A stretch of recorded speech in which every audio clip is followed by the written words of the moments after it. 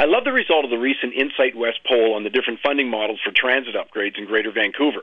I mean, in a nutshell, everyone was opposed to every option that meant they had to pay more money. 71% opposed to an increase in property taxes or fuel taxes.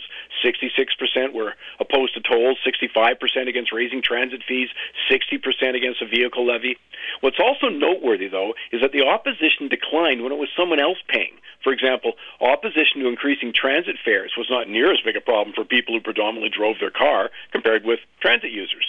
Similarly, transit users weren't quite so vexed at the prospect of a vehicle levy. Now, the survey didn't go into the reason for the opposition, but there's no shortage of anecdotal evidence to suggest that people's attitudes are influenced by a couple of major factors. First off, many people feel they're already paying enough in taxes of all types to all three levels of government to pay for whatever government wants to spend money on. Everyone is already paying some kind of increase to government. Maybe it's an MSP premium, fees, licensing, payroll taxes, workers' comp, liquor taxes. We saw that attitude reflected in the failed transit referendum.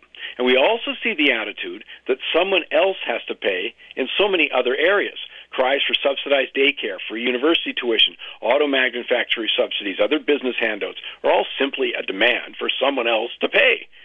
You don't get the massive buildup of provincial and federal debt, especially in good times, because people want to pay. Rather, let's just pass that bill along to future generations. My name is Mike Campbell. Join me Saturday for Money Talks.